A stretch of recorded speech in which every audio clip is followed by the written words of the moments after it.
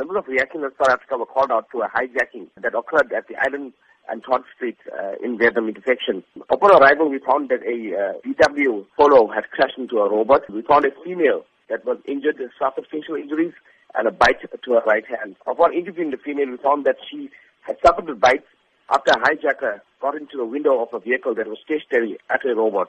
The hijacker then got into the window, attacked the female, and when she drove off and crashed into the robot, he was injured after he was flung out of the vehicle. So which areas in the Durban vicinity have been notorious in recent times for these criminal acts? Mostly at the robots on the R102, robots at the CBDs in Phoenix, Verulam, Tongat, and surrounding areas. What should be common practice when a victim does come into contact with a criminal at any intersection or robot?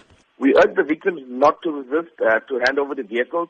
Most of the time, the suspects are armed with firearms and they're not afraid to use it. They have shot a few victims in some of the cases that we have attended to.